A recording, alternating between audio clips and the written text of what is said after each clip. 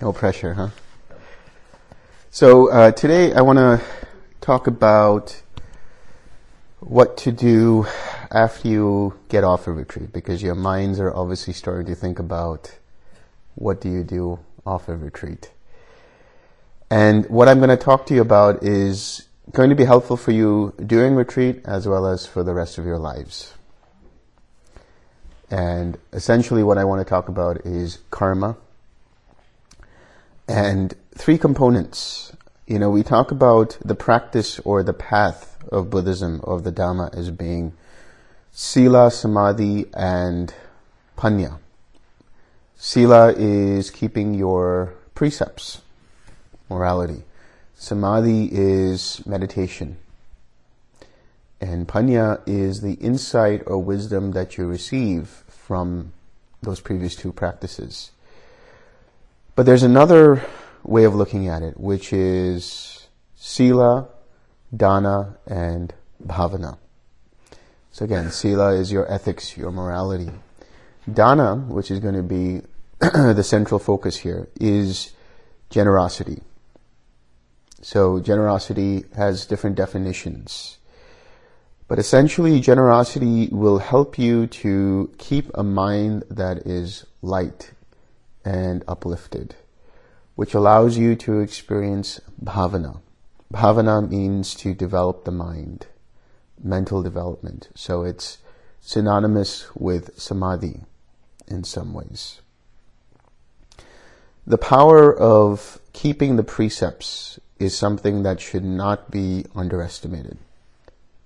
The precepts, the 5 basic precepts. Right now, you're taking 8 precepts. And when you get off a retreat, you will be then given the 5 precepts. And the 5 basic precepts, as you all know, is essentially a way of keeping the mind pure. So what are the 5 precepts? Right? Refraining from intentionally killing or harming living beings. Refraining from taking what is not given. Refraining from sexual or sensual misconduct. Refraining from using false speech, slander, gossip, and so on. And refraining from indulging in intoxicants.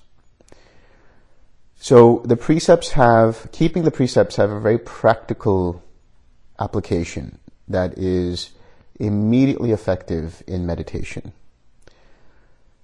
When you have a hindrance, the hindrance arose because you developed the mental quality for the arising of that hindrance.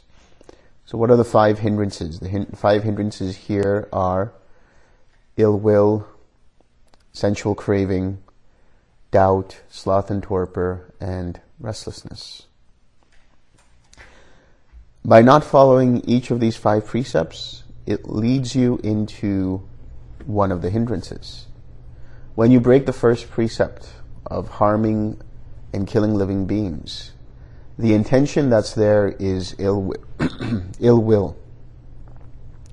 And so if that intention is cultivated, it will translate into the hindrance of ill will. When you break the precept of taking what is not given, that creates a restless mindset. And so that translates into an intention rooted in restlessness, as well as the hindrance of restlessness. When you indulge in sensual or sexual misconduct. Here, what do we mean by sensual misconduct? The pursuit of sensual pleasures in such a way that you break the other precepts. You harm others or yourselves in the pursuit of sensual pleasures. Sexual misconduct is essentially cheating on your partner. That's it. Right? Not indulging in sex outside of a relationship. That could be any kind of relationship. That doesn't matter. In essence, not to cheat on your partner. And then we talk, and so when you have that, you have an intention of sensual craving. Right? So in pursuing sensual pleasures, your mind is dominated by sensual craving. And when you act upon that, you cultivate the hindrance of sensual craving. When you indulge in false speech, in slander, in gossip, you're essentially perverting the truth. You're causing doubt in others, and you're causing doubt in yourself. You start to lie so much that you need to create more lies in order for that lie to ring true. When you gossip about someone, you're basically talking about someone behind their back, and either you know it not to be true, or it's something that you wouldn't say in front of them. So that creates doubt in the mind, and this translates into the hindrance of doubt. When you indulge in intoxicants, indulge in alcohol, in drugs, indulge in anything that dulls the senses, you are creating a mind that has sloth and torpor.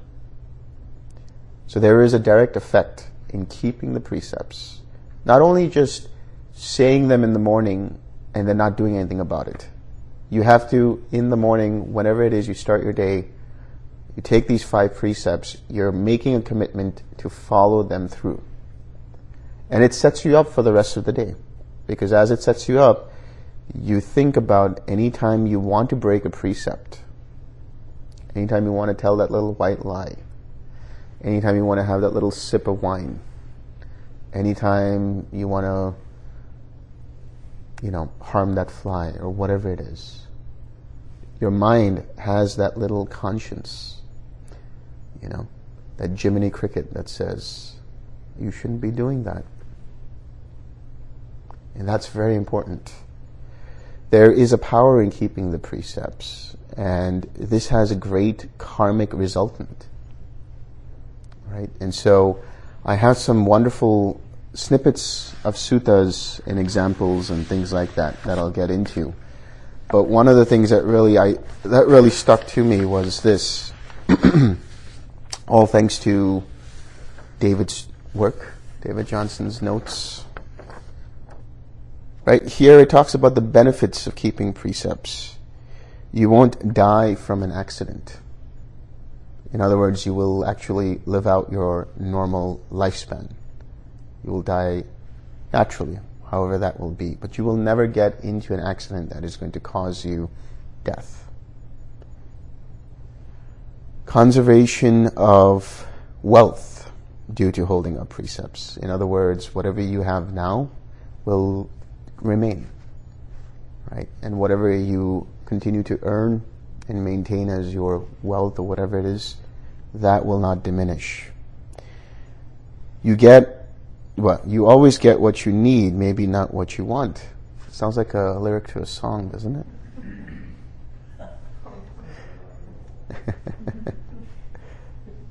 But that's true. Whatever is required for you in that moment, you will see that you always have it available to you. You have a good reputation. One who follows precepts will be highly regarded. There's a certain dynamism about you. There's a certain magnetism about you. People somehow can feel your aura, let's say, can feel that there's something different about this person. Because it is difficult to keep all 5 precepts in the world. You may not tell lies, you may not harm anyone, you may not steal, but you might drink. Right? You might not drink, you might not lie, you might not steal, but you'll cheat. You may not cheat, you may not drink, you may not do this, but maybe you tell a little lie. So it's difficult and very rare for people to actually keep all 5 precepts. So take up the challenge of doing that, and you will see that your life changes. The people around you take notice. Whatever you set out to do, if you're meeting people if you're going on a business trip, whatever it might be, people will take notice. You don't even have to say a word. Just walk into the room and there's a certain magnetism to you. And this is actually, part of that is no fear of public speaking, no cause to hide. So those of you who are in, something where you have to present and you have to have public speaking, things like that, you won't have any fear of that. There's nothing to hide. Right? You just go and you speak. And you speak from this certain level of power. And that's just because your mind is so pure and so uplifted.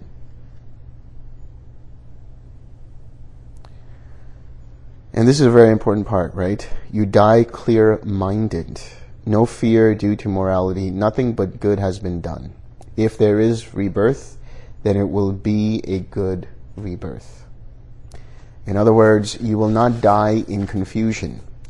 Unfortunately, and this is the natural aspect of samsara, majority of beings, they die in confusion. When you see people in the hospital, when you see people dying, they are afraid. There's fear. But not always, because, they're around their families. They have good uplifting words said around them in the form of prayers and chants or whatever it might be. But again, that might be very rare. Most people, they die in a way that causes a lot of confusion. They don't know what is going on. And because of that fear, it generates different kinds of formations, and then they cling to those formations, and it results in a negative destination, in an unwholesome destination. So that is the power of keeping precepts. And this is non-negotiable, right? Make it a point in your life to always keep the precepts. There are so many examples of people keeping the precepts where everything turns out well for them. Right? I can attest to that myself. Right? Everything always works out. Right? My karma is such that there's good and bad. Seemingly good and bad, because it's just all the same to me. Right? Something that seems to be bad, something that seems to be a wholesome effect of something that I did in the past is diminished or turns out to be okay. Right? So you will see for yourselves that if you open yourselves up to existence and allow your minds to be uplifted by the certainty, the guarantee, I should say, that you are keeping the precepts and everything today will turn out well. Even the most irritating thing that might happen during that day, even the most sort of thing, whatever happens that drags you down, that will be minuscule compared to all of the good things that are happening in that day. And so that takes me to karma. And there is a wonderful sutta here, collection of suttas, but I'm going to read one of them, which talks about that. And it's called A Lump of Salt. It's from Anguttara Nikaya 3, and it's 3.100, 3.100, a lump of salt. Because if one were to say thus, a person experiences karma in precisely the same way that he created it, in such a case, there could be no living of the spiritual life, and no opportunity would be seen for completely making an end of suffering. But if one were to say thus, when a person creates karma that is to be experienced in a particular way, he experiences its results precisely in that way. In such a case, the living of the spiritual life is possible, and an opportunity is seen for completely making an end of suffering. Here, Bhikkhu, some person has created trifling bad karma. In other words, they have created some kind of mental, verbal, or physical action. Yet, it leads him to hell. While some other person here has created exactly the same trifling bad karma. yet it is to be experienced in this very life without even a slight residue being seen, much less an abundant residue. What kind of person creates trifling bad karma that leads him to hell or a negative destination? Here, some person is undeveloped in body or undeveloped in contemplating in the body. Virtuous behavior, mind and wisdom. He is limited and has a mean character, and he dwells in suffering. So such a person has not developed their precepts. Such a person has not developed their wisdom. Such a person has not developed meditation. He is limited. What does that mean? He is limited. It means he is tied only to sensuality. He's only in the pursuit of sensual pleasures. When the Buddha talks about limited and unlimited, he's referring to limited as these sensual heavens and the human sphere and below. Unlimited refers to anything from the Brahmalokas and above.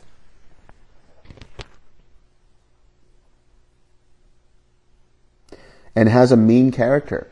That's self-explanatory. And he dwells in suffering. So he has no way to find out how to get out of suffering. When such a person creates trifling bad karma, meaning even a minuscule bad karma, it leads him to hell. What kind of person creates exactly the same trifling bad karma, and yet it is to be experienced in this very life, without even a slight residue being seen, much less an abundant residue? Here, some person is developed in mentality, in the body, virtuous behavior, mind, and wisdom. He is unlimited. What does that mean?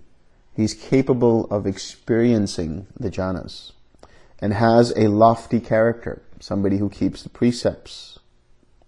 And he dwells without measure. He dwells without measure. What does that mean? So there is a similar sutta that talks about this in the form of loving kindness, compassion, empathetic joy, and equanimity. And it's called the conch blower.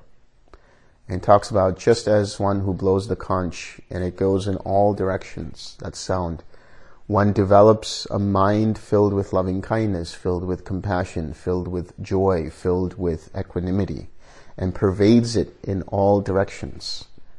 When that happens, his limited karma remains trifling, meaning he experiences it in such a way that it doesn't affect him beyond this life. Whatever he has to experience as an effect of that trifling bad karma, it is very minuscule. When such a person creates exactly the same trifling bad karma, it is to be experienced in this very life, without even a slight residue being seen, much less an abundant residue. Suppose a man would drop a lump of salt into a small bowl of water. What do you think, bhikkhus? Would that lump of salt make the small quantity of water in the bowl salty and undrinkable? Yes, Bhante. For what reason? Because the water in this bowl is limited. Thus, the lump of salt would make it salty and undrinkable. But suppose a man would drop a lump of salt into the river Ganges. What do you think, bhikkhus? Would that lump of salt make the river Ganges become salty and undrinkable? No, Bhante. For what reason? Because the river Ganges contains a large volume of water. Thus, that lump of salt would not make it salty and undrinkable. So too, bhikkhus, some person here has created trifling bad karma, yet it leads him to hell, while some other person here has created exactly the same trifling karma, yet it is to be experienced in this very life without even a slight residue being seen, much less an abundant residue. Again, he repeats the same thing. What kind of person creates trifling bad karma that leads him to hell? Here, some person is undeveloped in virtuous behavior, in mentality, in mind and wisdom. When such a person creates a trifling bad karma, it leads him to hell. What kind of person creates exactly the same trifling bad karma, and yet it is to be experienced in this very life, without even a slight residue being seen, much less an abundant residue? Here, some person is developed in the body, that is in mentality, virtuous in behavior, mind, and wisdom. When such a person has created exactly the same trifling bad karma, it is to be experienced in this very life, without even a slight residue being seen, much less abundant residue. So there's so much to discuss about karma. There's so much to understand about karma. But what you should understand is, what can you do in this present moment to allow the cessation of karma? So the Buddha said that karma is to be experienced in the form of the 6 sense bases, right? That is old karma. That is what you have inherited as a result of your previous actions. And then the new karma that arises is done so through the ingredients of craving, clinging, and becoming. So mindfulness is that gatekeeper. If you notice that everything you are experiencing right now in the present moment is a result of your previous karma, and you don't identify with it, you don't take it personally, then it will dissipate. And because of the lack of your reactivity, which is the fuel for that karma to continue, because of that lack, there won't be another arising. It will dissipate. It might come up again, but this time it will be weaker. And you can see this for yourselves in the meditation. Whenever you 6R a hindrance, what happens? If you are properly 6Ring a hindrance, the hindrance starts to weaken. It might occur again. And what do? You 6R it again. This time it becomes even weaker, and you do it again.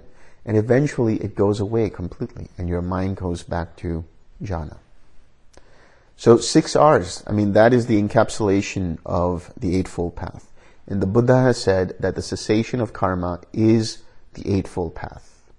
So whenever you make the right effort to notice unwholesome states, let them go and replace them with wholesome states of mind, you are actually letting go of karma. And this is where not only the precepts come into place, but also generosity. And it's known as dana in Pali. So when we talk about generosity, we're talking about giving in such a way of whatever it might be, giving of our resources, giving of our shelter, giving of our money, giving of our clothes, giving of our smiles. It's as easy as that. Sharing a smile with somebody at the store, right? You go to any of these grocery stores and you see these cashiers, and they're not always so happy, right? It's just a routine thing, whatever they're doing. But if you can bring a little joy into their day, just imagine how uplifted their mind is. And just imagine how uplifted your own mind will be. Just having a normal conversation with someone and uplifting their mind, sharing a smile, sharing a joke. People remember you, right? That becomes a highlight of their day, that, yeah, I had fun that time. In that moment, my mind was uplifted. It doesn't seem like a big deal, but for some people, it can be a big deal. And there's karma in that. You are helping another person become uplifted, and that's a wonderful thing. You are spreading your joy. That's a form of generosity, right? So I'm going to give you a couple of suttas about generosity. The importance of generosity.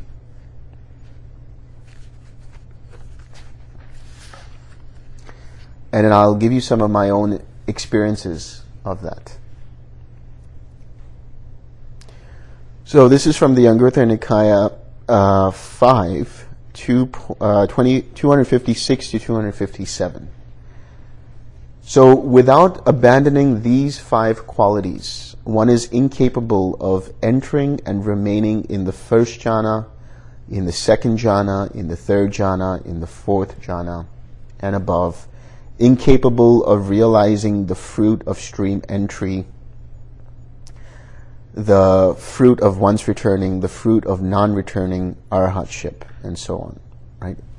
Without abandoning these 5 qualities. And what are these 5 qualities? Stinginess as to one's lodgings, one's family of supporters, one's gains, one's status, and stinginess as to the Dhamma.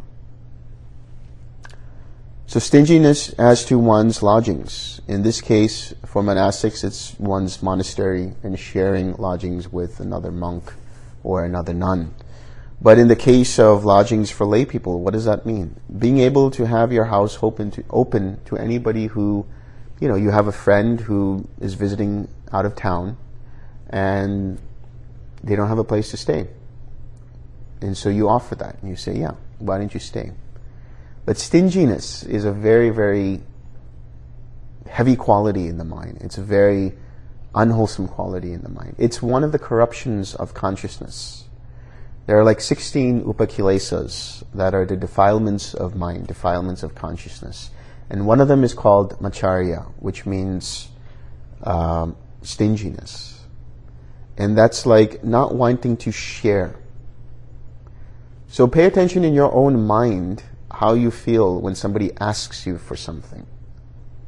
And you have this, maybe you have some resistance to share something. Your hand isn't open enough to be able to share. So find opportunities to see if you can let go of your stinginess, right? One of the stinginess you can see is when maybe you were in a dorm or you were living in an apartment with roommates, right? And there's stinginess about that. This is my space. Do not enter my space, right? At your own risk. Right? That's stinginess. It's like, no, this is my space. You become like Gollum, my precious, Don't do that. You saw what happened to Gollum, right, at the end? So be generous in that sense. Be willing to share your space, right? Stinginess as to one's family of supporters. So this is an interesting one. So when we talk about supporters, we're talking about people who support you in one way or the other. When we talk about family, we're talking about our family members. For the monastics, it's about families who support them in the form of giving alms, food, shelter, and so on. So being able to connect with that family member to another monk is one way, Or if your family is there and you try to control everything that they're doing, right? Let go of that. Let go of the need to control what's going on in the household, right? Yeah, of course, as parents, let's say you have children, you have a duty to your children to make sure that they are not getting into trouble. But you do it in a way that is wise, compassionate, and skillful. Don't be domineering. Right? So you might have resources. You might have connections. You might know somebody who needs help with something. And you say, hey, I know a guy. Let me give you his number. Or I know a person that can help you with this. Right? So making those connections. You're actually doing two things. One, you're helping that person.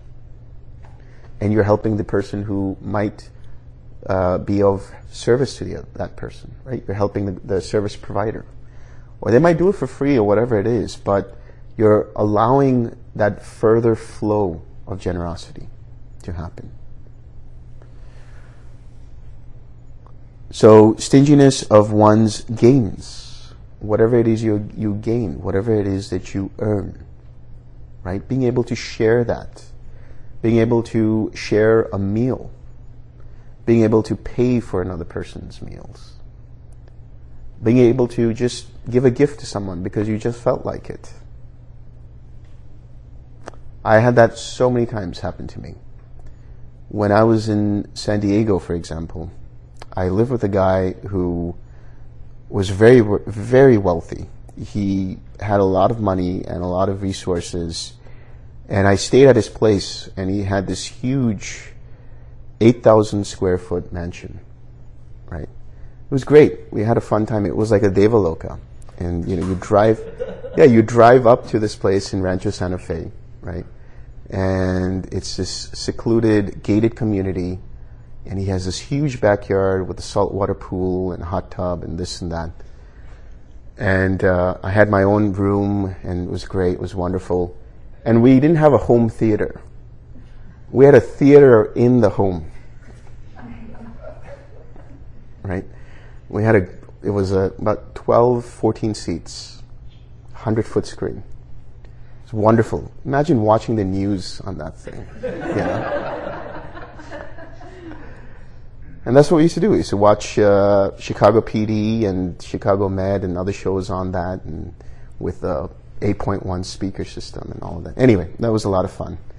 And he earned his wealth through all kinds of means in the technology sector and doing this and that. But he was also a very generous guy. Very, very generous. I mean, the first thing he would do if somebody was coming to his house was, "Have you eaten yet?" You know, and share a meal with them.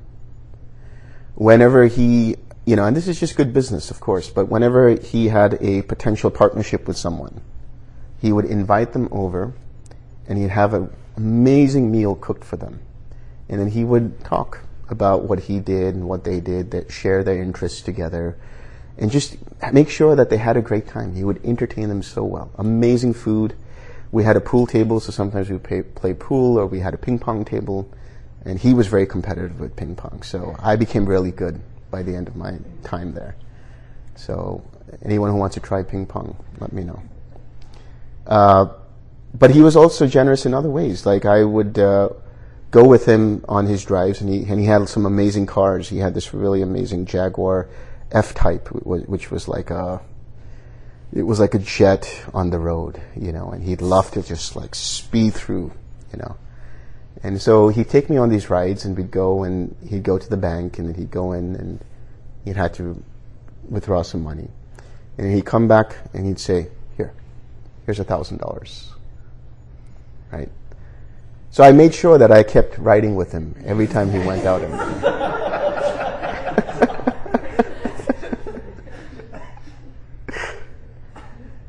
And he did really well for himself. And, he was very generous. He made sure his employees were taken care of. He made sure that whatever he had, he would always share it.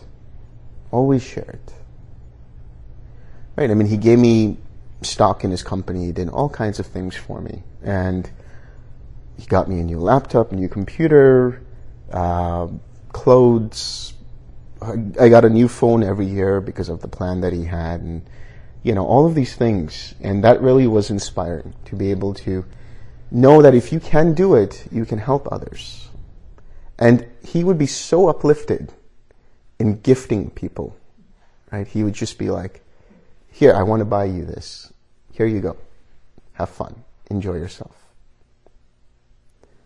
So if you're capable of doing that, even little things, very little things, like paying for other people's meals, right? That's such a huge thing, because imagine what it feels like, or remember what it feels like when you were able to pay for somebody else's meal. How the state of your mind was. Very pure, very uplifted, very happy. Doesn't matter what the meal was. Doesn't matter how much the meal was. It was just that you were able to break bread together and be able to provide that for the other person or other people. So that is sharing one's gains. Whatever you have, being able to share that with others. One's status. So what does that mean, one's status? Maybe you have influence in your particular part of the world, in whatever it is that you do, in your stream of career, whatever it might be. And being able to help bring those people up. Maybe they need a job. Maybe they need whatever it is, and you're able to make the connections and say, hey, I recommend this person. Why don't you talk to them and see if They might be useful in your company. Right? So if you have influence over any kind of world around you, being able to share that with others, that's really how people, grow in this world. It's through the connections that you make. And that's one of the things that I've spoken about many times, which is, when we talk about making money or having wealth, it's not about just the ability to save and invest and all of these things, but it's about being able to develop very genuine relationships with people. Because when you do that, people remember you. And when people remember you, they think, hey, maybe this person is right for the job, or maybe this person is right for this or whatever. And they help you make those connections. And that's a way of sharing your status, your influence. It's as simple as maybe you're a really great author and somebody says, hey, can you endorse this book for me? Right? Can you write some little blurb about it? That's a very small thing to do, but it means so much for the other person. And it might actually help them with their sales or whatever it might be. So that's a form of generosity. And stinginess as to the Dhamma. This is the big one. So sometimes what can happen is you learn something new, and when somebody asks you about it and you know about it, but you don't share it. Why? The Dhamma is meant to be shared. Whatever you have learned here. I'm not saying go forth and preach the gospel. I'm not talking about that.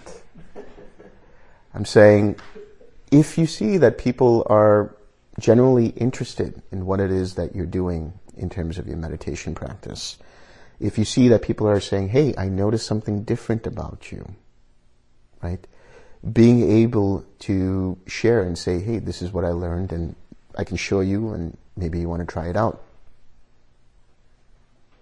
And giving the gift of Dhamma is the highest gift. Being able to provide or plant that seed in a person's mind to say, I'm interested in knowing more about this practice. That seed alone will profit so much in that person's mind as well as in your own mind. When you speak to meditation teachers within the Twin community and when you speak to guides and they're helping all of these people in their meditation practices, and you see somebody who has an experience or has gotten to this jhana or has let go of this level of suffering, that teacher or that guide, their mind is so uplifted. They're so excited to talk to the other teachers about it. This is what happened. It creates such a wonderful experience. So being able to share that experience with others, when the time is right, when it makes sense to do so. That is so important. So don't be stingy with what you've learned. Be able to share what you've learned. And then it says, there are the 5 rewards of generosity. One is dear and appealing to people at large. One is admired by good people. One's good name is spread about. One does not stray from the rightful duties of the householder. And with the breakup of the body at death, one reappears in a good destination in the heavenly worlds. So this is from Anguttara Nikaya 5.35. So these are the 5 rewards of being generous with your resources, with your time, with your smile, with whatever it is that you possess. One is dear and appealing to people at large. People admire you, right? One is admired by good people. Your name, your reputation is a good reputation. When people think about you, they think about you in appealing terms. Oh, there goes that person, and their mind becomes uplifted when they think about you. And among good people, your reputation is such that you attract relationships and you attract people who will be beneficial for your path. Beneficial for your career path, beneficial for whatever it is that you're trying to do in your life. And so when that happens, things start to happen almost like on autopilot. Everything that you require comes to you. The people in your life, or the people that need to be in your life in order for you to achieve those goals, come to you, and they're willing to help you even before you ask it. You might even just think about asking them, maybe I should talk to this person. And before you even can open your mouth, they say, hey, maybe I can help you with this. Or I can get you in touch with someone who can help you with this. One's good name is spread about. Again, the reputation. Right? You have a good reputation amongst people. One does not stray from the rightful duties of the householder. So as a layperson, there are certain duties, right? That depends upon what relationship you have to the world. If you're a parent, you're a good parent. If you're a spouse, you're a good spouse. If you're a teacher, you're a good teacher. If you're a student, you're a good student. If you're an employee, you're a good employee. If you're an employer, you're a good employer. If you are a business person, you're a good business person. If you are an entrepreneur, you're a good entrepreneur. If you're a professional, you're a good professional. Because your mind remains clear, your mind remains uplifted, and you know what you have to get done. So you don't stray from the duties that need to be done. And of course, again, with the breakup of the body at death, one appears in a good destination in the heavenly worlds. But that's at the death. But even before that, I would say your mind becomes Deva-like. Remember when I talked about bhava, when we were discussing dependent origination, it's the kind of psychological state that the mind can be in based on the kinds of states that are in there. If you have unwholesome states, you have more unwholesome bhava. But if you're generous, you're kind, you're forgiving, you're compassionate, you have a good sense of humor. Your mind is light. You're able to be already in a Deva-like existence. You enjoy life. You have a good time. You have good friends around you. You have people who support you. If your relationships were souring before, as you start to become more generous, you'll notice because of the way your mindset is, because of the fact that you're sharing with your resources and your smile and your loving kindness, that the soured relationships start to become sweet again. The person starts to see something else about you and they say, hey, let me give them another chance.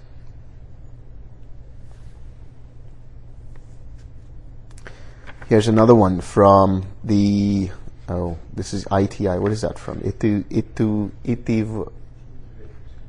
Itivituka. Yeah.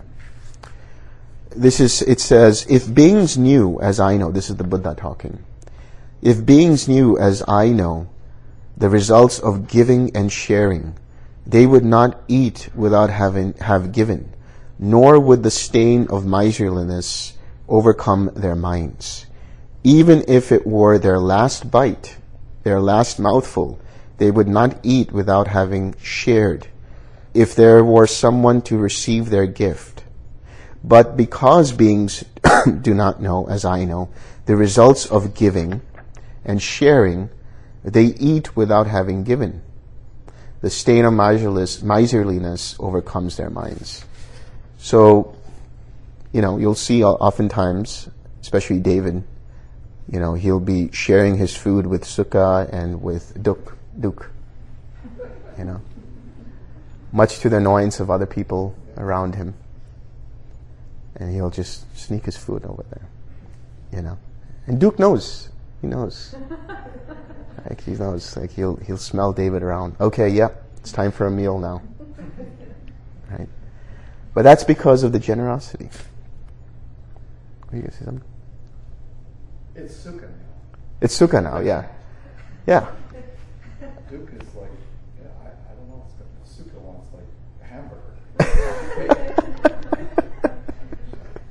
Just won't let me. And Bhante was the same way. He would do the same thing. I mean, all the animals would gather around his table and most of his meal was given to them. And that's just giving to dogs and cats. Think about sharing your food with others. If you understood the value of doing that, right? Just sharing a glass of water, sharing a little bit of your food. It's always nice. I mean, especially when you go to like Asian countries or when you go to India, for example. Everybody shares their food. That's the cool thing about Indian food, is it's meant to be shared.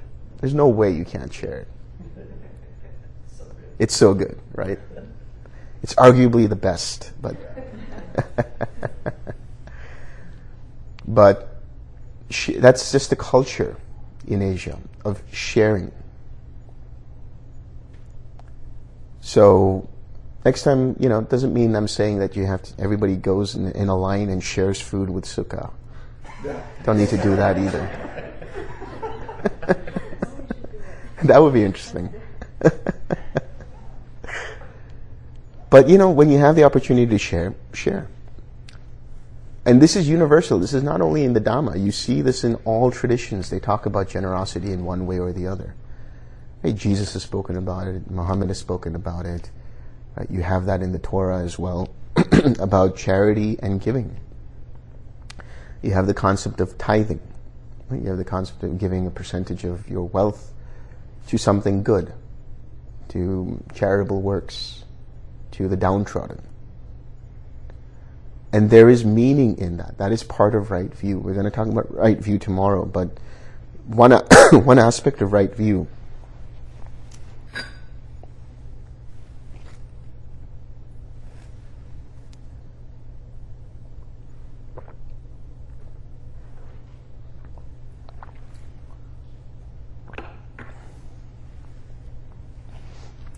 So one aspect of right view is understanding action and consequence. And another aspect of right view is about understanding that there is meaning in giving and what is offered.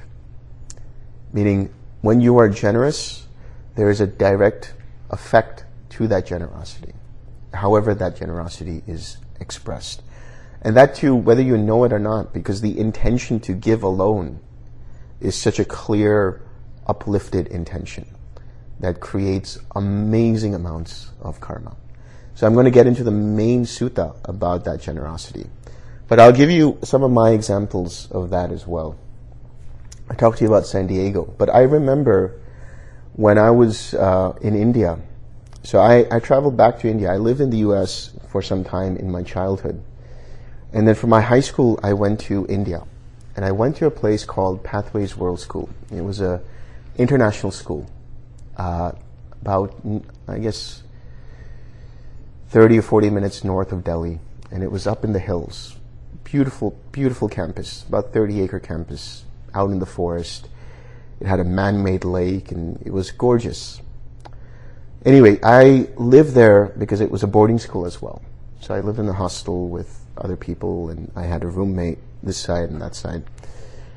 And I was always giving. I was always sharing. Much to the frustration of my parents, because they would buy me all of this candy and snacks and, gadgets and gear and all of that. And the first thing I would do after coming back from the US, coming back to the dorm and opening up my bags, everybody came to my room because they knew, hey, Delson is here. He's going to share some stuff with us. Right? So whatever I had, I just basically gave away to them. They wanted to use my computer? Go ahead, use my computer.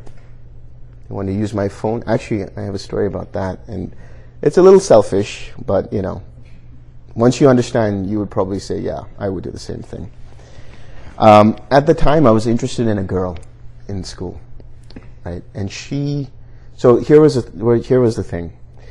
You used to get your cell phone to be able to call home every evening. Right? The house parents, the dorm parents, whatever, they would give it to you. And you had about half an hour or an hour to be able to call them, talk to them. But then you had to return your phone back so that you weren't texting all night long and all of that. But there was this girl that I was interested in. And she didn't have a phone. And she wanted to get in touch with her grandmother because she was sick. So I said, why don't you use my phone. And, don't worry about it, and keep the phone in the night and give it to me the next day. It was because I was interested in this girl. It was my selfish motive to show her that, I'm a selfless guy.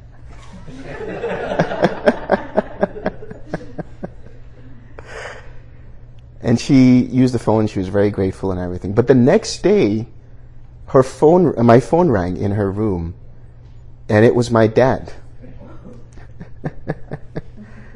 And she picked up the phone, and he said, "Who is this?" And she said, "This is so-and-so." And he said, "Where is Delson?" And she said, "I will find him and see where he is. Do you want to speak to him?" He said, "Yeah, because I am in school right now, and I'm looking for him."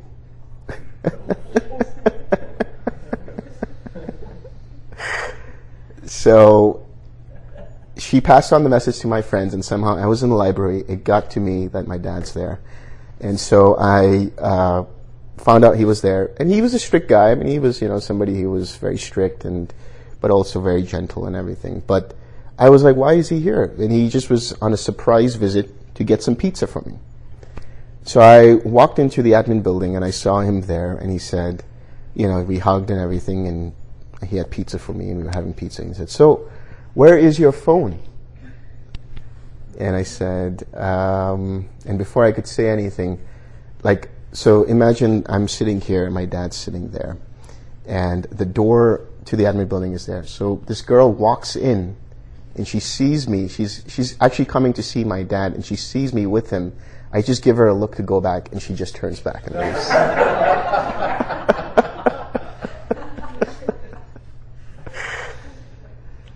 But that was just my nature. I was giving in all ways as best as I could.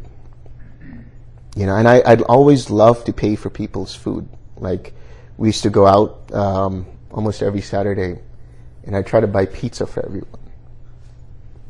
And that then that just became the norm for me. Always being able to give and provide for people, however I could. They wanted to borrow my jacket. Here you go. Here's my jacket. They liked the shirt that I wore and it fit them. Here, take it. Of course, that was also upsetting to my parents because they bought it for me. But from a very young age, because I understood, you have to share whatever you have. When I was a very, very little kid in kindergarten, that was one of the things, share whatever you have. But I did it to the extreme. Shared as much as I could with everybody. Because for me, these things were more gratifying, more satisfying. And the amount of people that were around me, the people who helped me with whatever I needed, who protected me from all kinds of things, that was immense. And then later on, afterwards, when things didn't turn out so well because of other situations, I was still protected because of my generosity. I went to the Himalayas when I was 16. And we got into so many different situations. Landslides and, disasters and floods and all that. But we turned out okay. Everything turned out okay. And from there, then, other things happened. I got into different kinds of meditation practices and whatnot. But the generosity kept flowing. It always kept flowing. So even while we were there in the Himalayas, in the Himalayas, we were living like sadhus. So we would actually go door to door with our bowls for alms, and we would share with others. And there's some very interesting stories that happened in the Himalayas, which one day I might share, because it's so over the top. It's so crazy. It'll be like, no way, that didn't happen. One day I'll write about it, and it'll be out there after I pass on. But, those things were also representative of the effect of dana, my generosity to people, just sharing with people. And so that evolved into my experience in San Diego with somebody else who was very generous with me, with the kind of people that I met, the kind of connections I had. And now I live in such an amazing life. I recently did this podcast on a show called Conscious Money.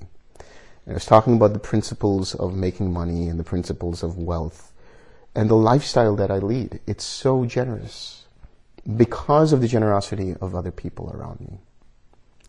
Right? And I'm well protected. Everything that I require is given to me at the right time whenever I need it. So I never have anything to worry about. At all. And I just live on the principle of that. If you take care of the Dhamma will take care of you. So what does that mean? If you take care of the Dhamma will take care of you. It means being moral and ethical. Keeping the precepts all the time. It means being generous. It means being compassionate. It means being forgiving. It means, believe it or not, it also means having a good sense of humor. And that's what I propose to people, is that as you get these different attainments, your sense of humor only gets better. Right? Because everything is so uplifting. Everything is so funny. You can laugh at anything. You don't get offended by anything. So, my life is that amazing, and it just keeps getting better and better and better. And that's my sort of testament to the process of keeping the precepts and being generous with everything that you have. So with that, I'm going to go into the main sutta about generosity.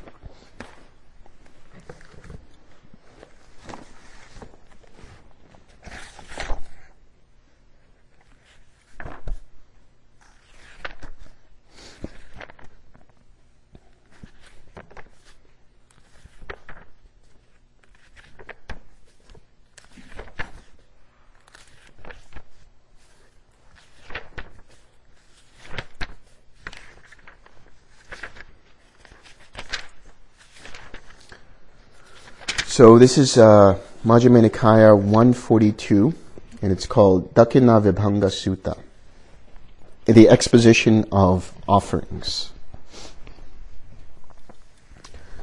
Thus have I heard, on one occasion the Blessed One was living in the Sakyan country at Kapilavatthu in Nigroda's park. Then the Mahapajapati Gautami took a new pair of clothes and went to the Blessed One. After paying homage to him, she sat down at one side and said to the Blessed One, "Venerable Sir, this new pair of cloths have been spun by me, woven by me, especially for the Blessed One. Venerable Sir, let the Blessed One accept it from me out of compassion." When this was said, the Blessed One told her, "Give it to the Sangha, Gautami. When you give it to the Sangha, both I and the Sangha will be honored." So the Buddha was not rejecting her gift. He was saying, give it to the Sangha. So the idea here is when you give to a Sangha member, when you give to a monastic, whether it's a bhikkhu or a bhikkhuni, what you're doing is, in your mind, when you're giving to them, your mind is saying, or you have the intention that this is going to the entire Sangha. Whatever it is that you're offering to a monastic, you're saying that they are representing the Sangha with the Buddha at its head. And so this is for the entire Sangha. They're just accepting it on behalf of the entire Sangha. And so the Buddha is establishing that in this statement. He's saying, give it to the Sangha. And so it represents that it's being offered to the entire Sangha. A second time and a third time she said to the Blessed One, "Venerable Sir, accept it from me out of compassion." A second time and a third time the Blessed One told her, "Give it to the Sangha, Gautami. When you give it to the Sangha, both I and the Sangha will be honored." Then the Venerable Ananda said to the Blessed One, "Venerable Sir, let the Blessed One accept the new pair of cloths from Mahapajapati Gautami.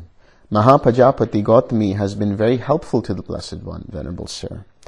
As his mother's sister, she was his nurse, his foster mother. the one who gave him milk. She suckled the Blessed One when his own mother died. So the Buddha's mother died shortly after, or at that time the Bodhisattva's mother died shortly after he was born. And so Prajapati Gautami was his foster mother. She took care of him as her own son.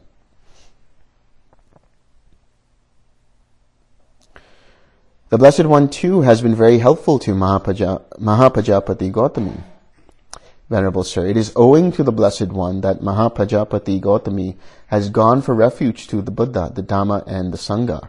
It is owing to the Blessed One that Mahapajapati Gautami abstains from killing living beings, from taking what is not given, from misconduct and sensual pleasures, from false speech, and from wine, liquor, and intoxicant, which are the basis of negligence.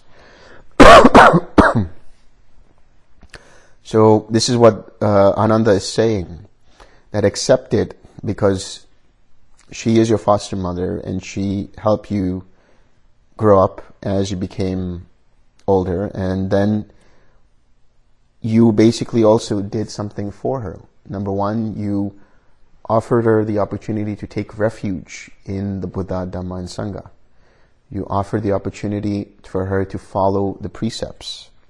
And then it is owing to the Blessed One that Mahapajapati Gautami possesses unwavering confidence in the Buddha, the Dhamma, and the Sangha, and that she possesses the virtues loved by noble ones.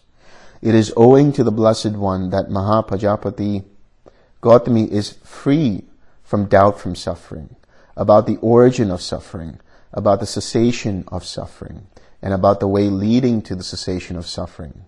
The Blessed One has been very helpful to Mahapajapati Gautami. In other words, he has helped her to the point of at least experiencing stream entry.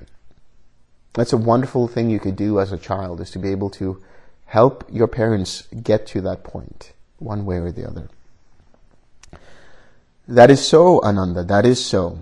When one person, owing to another, has gone for refuge to the Buddha, the Dhamma, and the Sangha, I say that it is not easy for the former to repay the latter.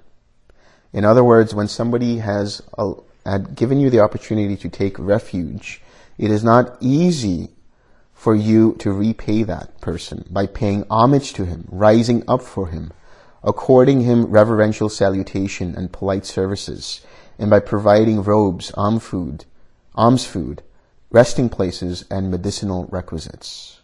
When one person, owing to another, has come to abstain from killing living beings, from taking what is not given, from misconduct and sensual pleasures, from false speech, and from wine, liquor, and intoxicants, which are the basis of negligence, I say it is not easy for that person to repay the latter by paying homage to him, and so on. When one person, owing to another, has come to possess unwavering confidence in the Buddha, the Dhamma, and the Sangha, and to possess the virtues loved by noble ones, I say that it is not easy for the former to repay the latter by paying homage to him, and so on. So it is whatever a person does in the form of giving that opportunity to take refuge, to keep the precepts, and then to experience unwavering confidence and to experience stream entry. When a person has experienced all of that, it is difficult to repay them, right? But they do repay them in reverential respect and so on and so forth. When one person, owing to another, has become free from doubt about suffering, about the origin of suffering, about the cessation of suffering, and about the way leading to the cessation of suffering, and about the cessation of suffering and about the way leading to the cessation of suffering, I say that it is not easy for the former to repay the latter by paying homage to him. There are 14 kinds of personal offerings, 14 kinds of ways of giving dana. One gives a gift to the Tathagata, accomplished and fully enlightened. That is the first kind of personal offering. Unfortunately, that's not possible now. But when it was a big thing to be able to offer something to the Buddha. One gives a gift to a Pacheka Buddha. That is the second kind of personal offering. That too is not possible right now because there are no Pacceka Buddhas. One gives a gift to an Arahat disciple of the Tathagata. This is the third kind of personal offering. This could be possible. One gives a gift to one who has entered upon the way to the realization of the fruit of Arahatship. So everything from this moment forward, these offerings forward, is possible, or could be possible. One gives a gift to one who has entered upon the way to the realization of the fruit of Arahatship. This is the fourth kind of personal offering. One gives a gift to a non-returner. This is the fifth kind of personal offering. One gives a gift to one who has entered upon the way to the realization of the fruit of non-return. This is the sixth kind of personal offering. One gives a gift to a once-returner. This is the seventh kind of personal offering. One gives a gift to one who has entered upon the way to the realization of the fruit of once return. This is the eighth kind of personal offering. One gives a gift to a stream enterer. This is the ninth kind of personal offering. One gives a gift to one who has entered upon the way to the realization of the fruit of stream entry. This is the 10th kind of personal offering. One gives a gift to one outside the dispensation. So somebody outside of the Sangha, somebody outside of realizing the fruits of the Dhamma, who is free from lust for sensual pleasures. So this is somebody who might be an ascetic or a wanderer and has experienced meditative states like the jhanas. Because it's only in the jhanas that you're free of any kind of lust for sensual pleasures. One gives a gift to a virtuous ordinary person, so somebody who's just keeping the precepts. This is the 12th kind of personal offering. One gives a gift to an immoral ordinary person, somebody who doesn't keep the precepts, but you're still generous to them. You don't know if they keep the precepts or not, but you're just generous for the sake of being generous. This is the 13th kind of personal offering. One gives a gift to an animal. This is the 14th kind of personal offering. David is the foremost in this kind of offering. Gotta start somewhere.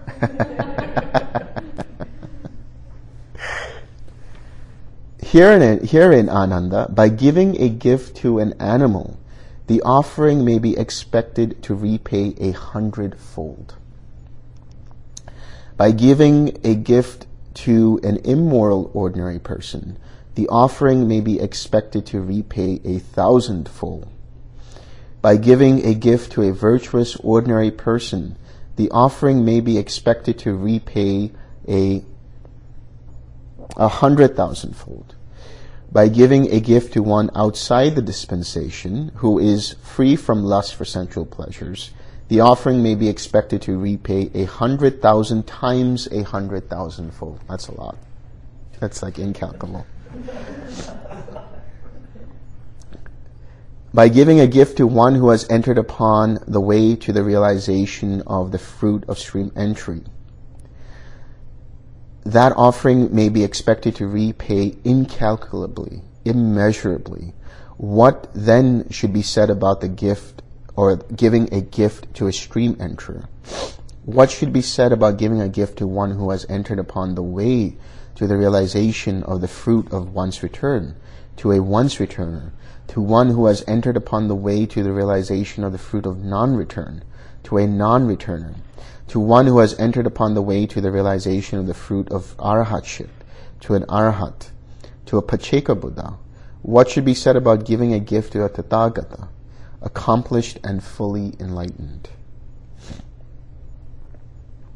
There are 7 kinds of offerings made to the Sangha, Ananda. One gives a gift to a Sangha of both bhikkhus and bhikkhunis headed by the Buddha. Now that's not possible because Buddha is no longer here. This is the first kind of offering made to the Sangha.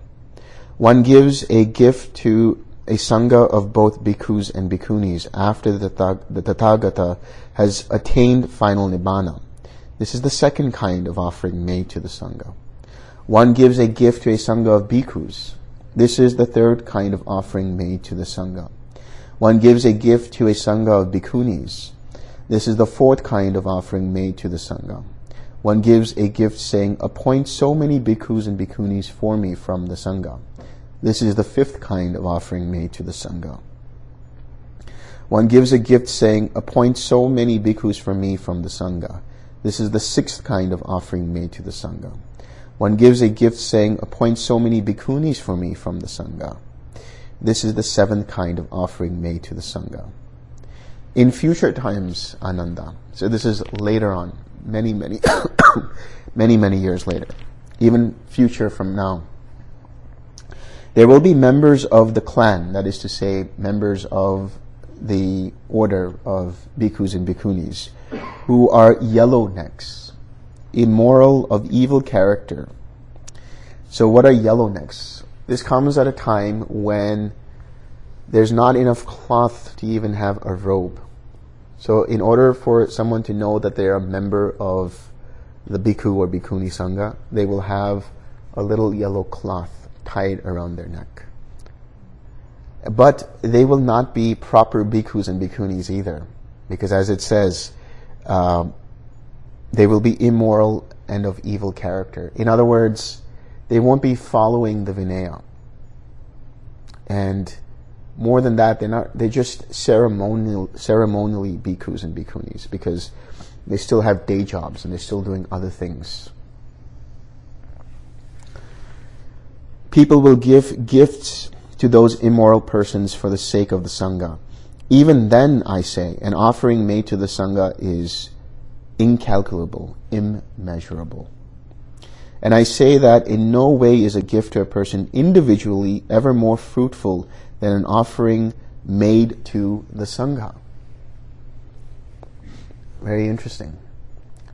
So in your mind, when you're giving to a member of the sangha, when you're giving to a bhikkhu or bhikkhuni, give with the understanding that this is going to the entire sangha headed by the Buddha. Because that is much more fruitful than giving to one person individually with that mindset. There are, Ananda, 4 kinds of purification of offering. What 4? There is the offering that is purified by the giver and not by the receiver. There is the offering that is purified by the receiver, not by the giver. There is the offering that is purified by neither by the giver nor by the receiver. And there is the offering that is purified both by the giver and by the receiver. And how is the offering purified by the giver, not by the receiver? Here, the giver is virtuous, of good character, and the receiver is immoral, of evil character. Thus, the offering is purified by the giver, not by the receiver. So in other words, the fruition of karma is greater.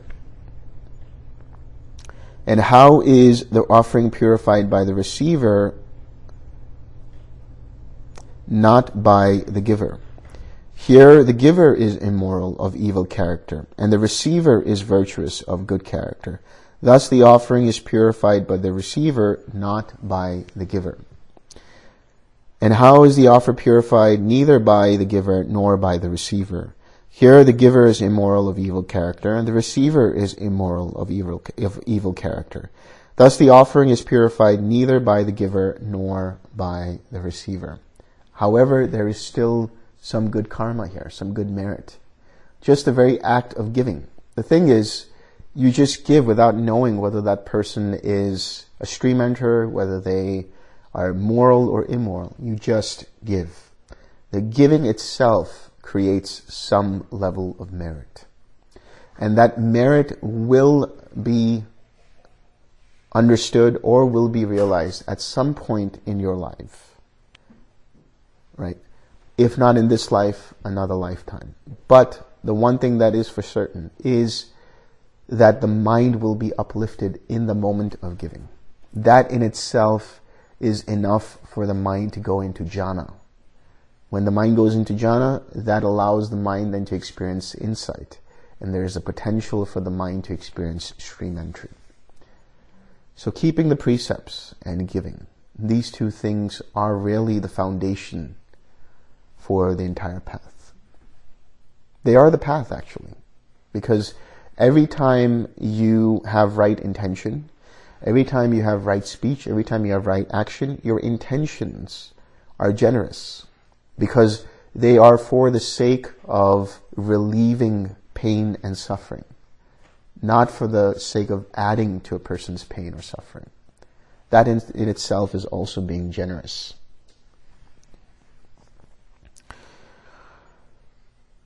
And how is the offering purified both by the giver and the receiver? Here, the giver is virtuous of good character, and the receiver is virtuous of good character. Thus, the offering is purified both by the giver and by the receiver. These are the four kinds of purification of offering. That is what the Blessed One said. When the Sublime One had said that, the teacher said further. Now he speaks in verse. He says, when a virtuous person to an immoral person gives with trusting heart a gift righteously obtained. This is very important to understand.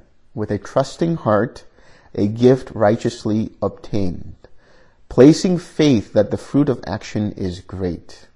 So in other words, a trusting heart. What is that trusting heart? Confidence in the fact that this is a moral action. Confidence in the fact that this is in alignment with the Dhamma. Righteously obtained doesn't mean that you steal from somebody and then offer dana from that. You have to, through your own efforts, from your own gains that have been rightfully gained, offer whatever it is that you want to offer. Placing faith that the fruit of action is great. Understanding and realizing that this will have some meritorious implication for me. So there's nothing wrong with that. Being able to offer in such a way that says that this will be beneficial for me. That in itself uplifts the mind. That in itself allows the mind to come into a state of jhana. When an immoral person to a virtuous person gives, with untrusting heart, a gift unrighteously obtained, nor places faith that the fruit of action is great. In other words, this person has no belief in karma, doesn't care about merit or the meaning in giving and all of that. And they've stolen it, and they've given it to this person, but that person is virtuous. By their uplifted mind, by their uplifted intentions of keeping the precepts, right, and having virtue, the receiver's virtue purifies the offering. When an immoral person to an immoral person gives, with untrusting heart, a gift unrighteously obtained, nor places faith that the fruit of action is great. So neither of them are uplifted. Neither of them have any virtue. Neither's virtue purifies the offering.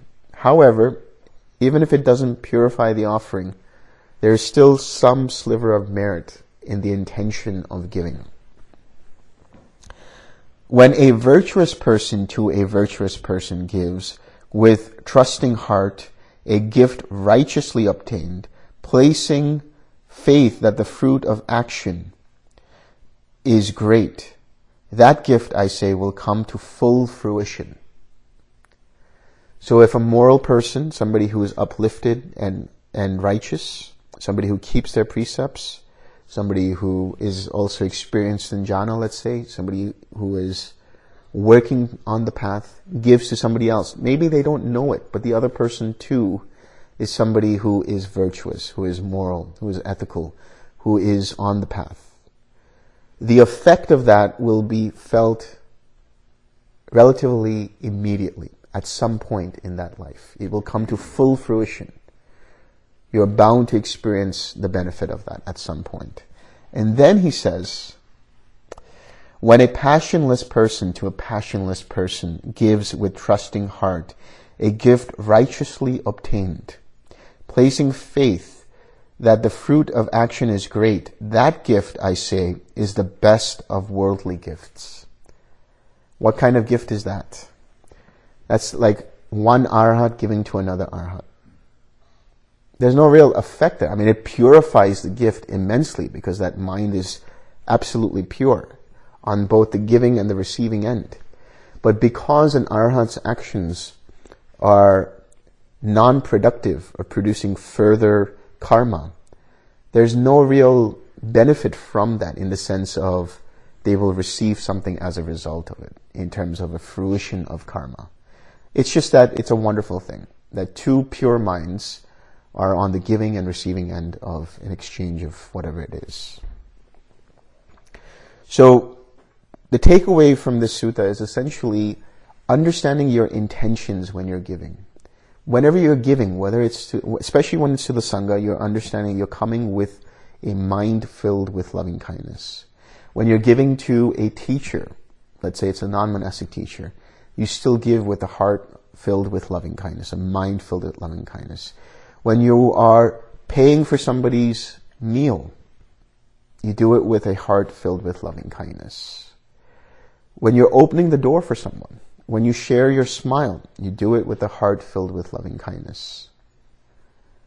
You know, I mean, there's so many things you can do with the resources that you have. There's so many things I haven't talked about that I've done that have allowed me to have the fruition of this great meritorious karma. You know, I mean, you could be a sneaky giver as well. Just suddenly give somewhere and nobody knows where it came from. That's fine too. But your mind is immediately uplifted. And, you know, David can attest to this as well, where people have given to the center. And it might be a smaller amount in the beginning, but you notice that they start to give in larger and larger amounts on a monthly basis. Why is that? Because in their process of giving, they have experienced the benefits of that giving, which includes also the ability to give even larger amounts. Maybe something has helped them in their workplace, or they found a new job, or whatever it is. But it has allowed them to actually give even more. And David always says this. He says, you know, I've noticed that when somebody has a generous mindset, when somebody is keeping the precepts, but especially is being sharing and being helpful and being generous, they are on the path to experiencing stream entry. And that happens without a doubt. 100%. So David, you know, I mean, I can't bet with David because he'll win, but if he was to bet with somebody else, he would probably win anyway. But he would just say, I'll bet you $100 that this person, because they're generous, they will attain stream entry. They will have some success in the meditation. David will be $100 richer. No, it's quite true, right? You can see a history of how somebody will start to give some money to the center and say, you know, this is highly it benefits yourself. You know, and say, well, okay, I'll try it. Well, that person most likely comes to do a retreat and his progress is really good. Somebody else says, no, I can't afford it. They come, the progress is okay. But it really, you know, overall majority, people who are giving constantly, they're letting go. It's a process of they're just completely, it's another part of the 6 hours. Yeah, that's true. I think that's a very important point you bring up, because that's the stinginess factor, right? The stinginess is essentially kind of like a scarcity mindset. Like, I don't have enough, so I have to hold on to this. But if you have the ability to say, I want to pay for that person's meal, or I want to help this person out, you start to get into that kind of abundant mindset. But more importantly, you let go of ownership, the sense of ownership, the sense of identification with the things that you supposedly own, right? We all came with nothing in this world, and we're going to leave with nothing. Everything else is just borrowed goods. It might have your name on it, right? Your name might be on the deed. Your name might be on the title. Your name might be on the bank account, whatever it is. But ultimately, you're not taking any of that with you when you're gone. So the ability to let go of that stinginess and say, hey, I want to be able to share, that only opens up pathways for the ability to share even more. And that also comes into where people want to share with you. So the levels of generosity become returned to you, right?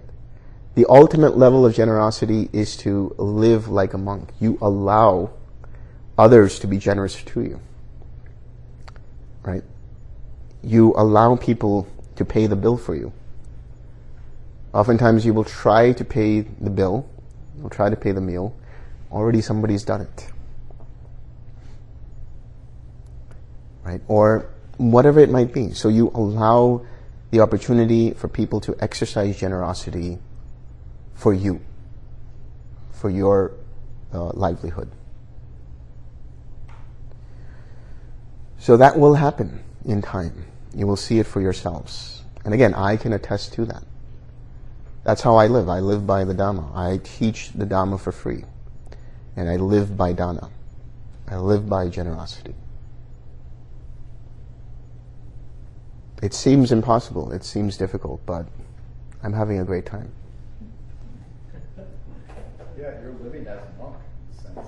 Yeah. By generosity, by precepts. You eventually just become a monk. Yeah. Whether you have robes or not, you're a monk. Yeah. People take care of you, you preach the Dhamma, and just live at ease. Yeah. It's all good. I have no idea what day my schedule is like, where I'm supposed to go, what I'm supposed to do. So I have people tell me, hey, you're supposed to be in Europe at this time, this day. Okay, get me there. I'll get there. Go ahead, talk. All right, what next? There's an entire master calendar that's there up until the year 2025. It shows you all the dates of where I'm supposed to be. I still don't know where I'm supposed to be, where, and when. It's just like, I get a message, here are your tickets, you have to go here. Okay, cool. I show up and do that.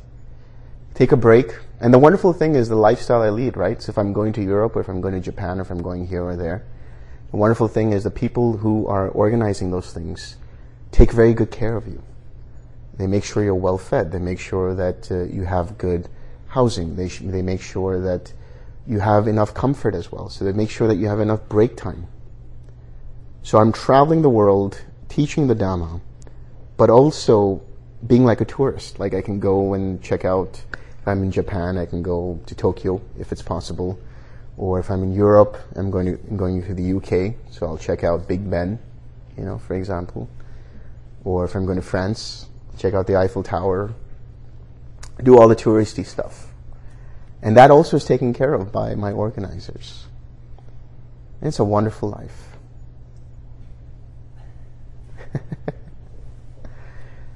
But the whole point about that is you start small. Right? You start small with whatever it is that you have now. And give with the mindset that I'm happy to give. Because stinginess is also about the intention of how you give. You might say, okay, I might give this much to this particular person. And then if you have regret about it, then that means you haven't fully let go. Being able to give and being uplifted in that moment that I'm grateful for giving and providing. And then letting that become a seed in your mind that grows, that keeps you uplifted. The moment you have regret, that completely nullifies everything. So give in a way that causes you to be uplifted. Don't give in a way that you say, I'm going to sign my deed over to you, right? Give whatever you think is right, but don't do it in such a way that causes you pain and regret. That's also very important, very practical.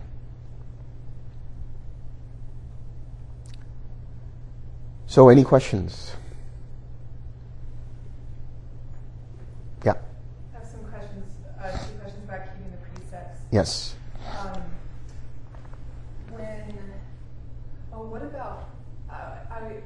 What about eating meat here? We eat meat here, and how does that fit into the not killing? Okay, so when it talks about killing, there are, I think, 5 things that have to be there in order for it to be considered to be killing. There has to be a living being. There has to be an intention to kill. There has to be a weapon or something to kill. that has to be used, that weapon, and the living being has to be killed. So when you're eating meat, none of those are met as any of those 5 components. So that's always a question that we'll get at some point or another. What about eating meat? So the idea is, for the monastics, the Buddha gave 3 basic measures about eating meat. Because the Buddha's cousin, Devadatta, tried to introduce vegetarianism into the Sangha, and he said the entire Sangha should be vegetarian. And the Buddha said no, because he understood that that would be unfair on their part, because those who were giving alms food, some of them maybe could only prepare meat, and some of them vegetables, or some of them whatever it is. So you have to be open to receiving whatever it is. However, you cannot accept meat on 3 measures. The first is that the meat was specially killed for you. In other words, the animal is especially slaughtered for the meat that is given to you. Or that you heard the animal being slaughtered. And third is you have a suspicion that this meat that was being offered was especially killed for you. Those are the 3 measures, right? I think it's see it, heard it. Seen it, heard it, and suspected. Know. Yeah, and know it. Or Yeah. know or suspect. Know or suspected. There you go. Seen, heard, known, or suspected. But that's essentially for monastics. For lay people, it's a little less stringent. But regardless, as you become a meditator, you become more like that. So if somebody does offer you meat, it's not something that was especially offered to you because they killed it. But still, you wouldn't go to a restaurant, for example, and pick out a lobster that you want to eat, or somebody else picks it out for you. You have that kind of intentions where it's like, no, that's not kosher to me. So, but that's up to everybody's individual choice, what they want to do. Okay, and the second question is, in terms of intoxicants that dull the mind, what do you have to say about psychedelics? So that depends on context also. So, for example, psychedelics do have some medicinal value depending upon the context. For example, you have something called MDMA therapy, which is not really a psychedelic, or you have ketamine therapy, and that is utilized under certain kinds of parameters which are, observed by somebody like a therapist and who's administering it in a medical fashion, and allowing the patient to experience, the relief from certain kinds of situations like depression or PTSD and things like that. But doing psychedelics for the sake of doing psychedelics and things like that I would see as an indulgence in intoxicants. That doesn't mean that I don't see the way that psychedelics will help open the mind. Certain psychedelics and psychedelic experiences allow a person to experience, for example, ego death and disidentify with all of their ego. But the same thing I would say about that is, if I were to give you a pill where you could experience all of the jhanas, would you take it? Most of you probably would say, yes, I would take it, because it will allow me to experience the jhanas. Now, after I do that, I'll tell you, now can you do it yourself? So that's the whole thing. With psychedelics, there is some kind of effect, beneficial effect that it has. But the thing is, more often than not, people's trips have been not that great because of the set and setting. And it has created some suffering. And there are some videos we've seen of Cheetah House, I think that was called, Cheetah House, where this is not really much talked about, but they really address this, where people have experienced some psychedelic states or some mental states due to taking psychedelics, and it has not worked out well for them. So there is danger in it too. I think it's all about the context, the set and setting.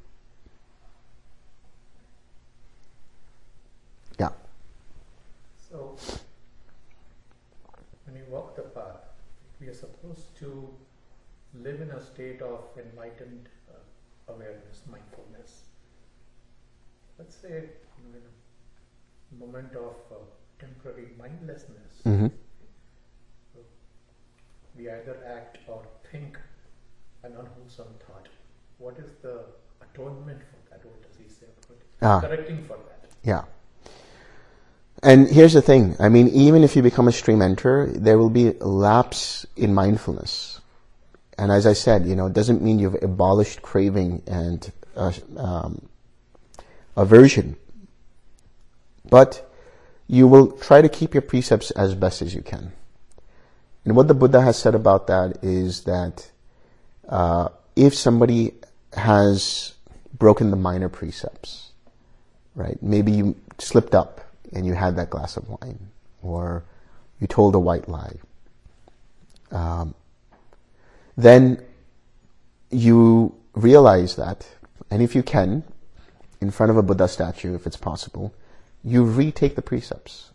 And in your mind, you make the commitment not to break that precept again. That's really all it is. I don't know if this was mentioned in the beginning, but that was one of the things that was there in the monastic retreat, which is where if somebody broke a precept, they would go to the preceptor and they would retake the precepts with them.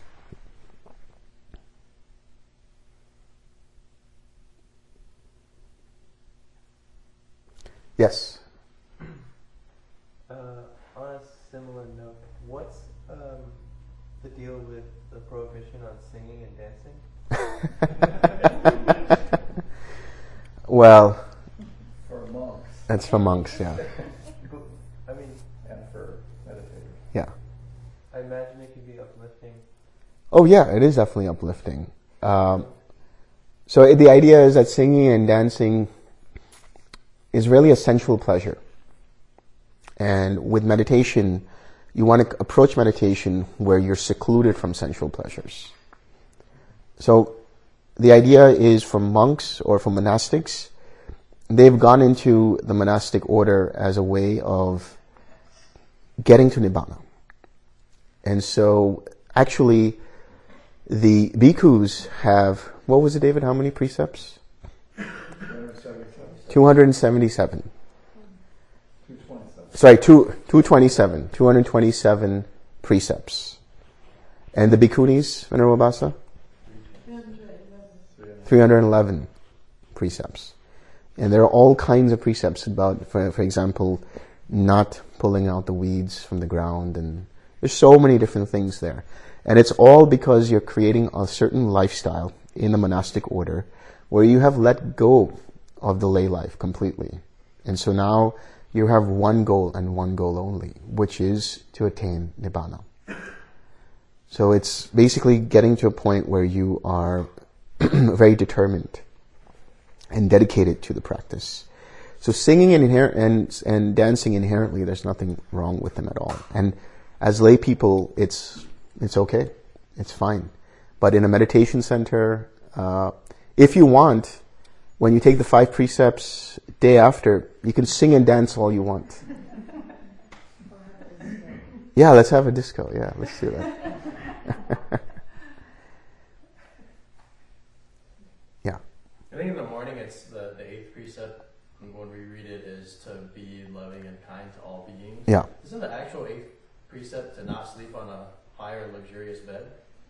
Isn't that the part of the precepts or no? Yeah. Is it We just removed it because we just don't. And he Got put it. in, let's be loving and kind to all beings. Let's take it as a precept. And you'll notice it actually doesn't say precept. It just says we need to be loving and kind to all Right. beings. So Yeah. it's not. It's added. Got it. You caught it.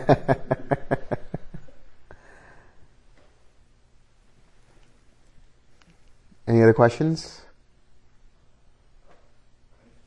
Yes. You sort of have a question? You either have a question or you don't. It's like when you're in the Seinfeld joke. Yeah. Oh, we love those. Well, I'll roll with it anyway. On top, do you have any personal tips and tricks for like maintaining like on top of or outside of what's in the suttas? Like, have you done or seen anything where you're like, this also works really well? In terms of what? In terms of, like practices in lay life that help you maintain sort of a level of calm or like steady mind. Good sleep. I mean, sleep isn't really talked about much. It is talked about in the form of like you get a certain amount of sleep and things like that. But I think having really good sleep is very important, and having really good quality sleep is very important, which means enough REM, enough REM, enough deep sleep as well is very important. Because think about it. I mean, and this is so weird because I had this question on one of these online Q&As, and the question, and it kept coming up, is like, so do we have to be sleep deprived in order to experience success in the meditation? And I said, where are you guys getting these questions? Because somehow they got this idea that I have to sleep only 4 hours, or I have to sleep only 3 hours, and only then, and then be very dedicated. No, none of that.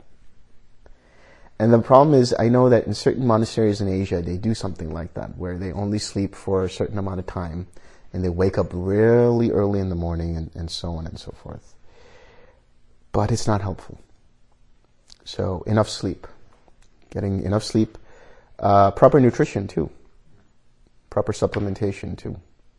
That's not talked about in the suttas much, but in terms of modern science and stuff, yeah, you need that kind of vitality to be able to have that energy to meditate and do all these things. Yes? At the very beginning, you said there was three things, Satta, ethics, dana, generosity, and the third I missed. Bhavana. Bhavana is mental development. That's essentially synonymous with meditation.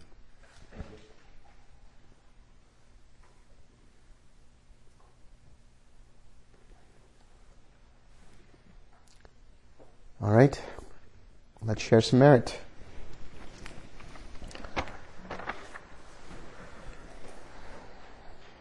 May suffering ones be suffering free, and the fear-struck fearless be. May the grieving shed all grief, and may all beings find relief. May all beings share this merit that we have thus acquired for the acquisition of all kinds of happiness. May beings inhabiting space and earth, Devas and Nagas of mighty power, share this merit of ours. May they long protect the Buddha's dispensation. Sadhu, sadhu, sadhu.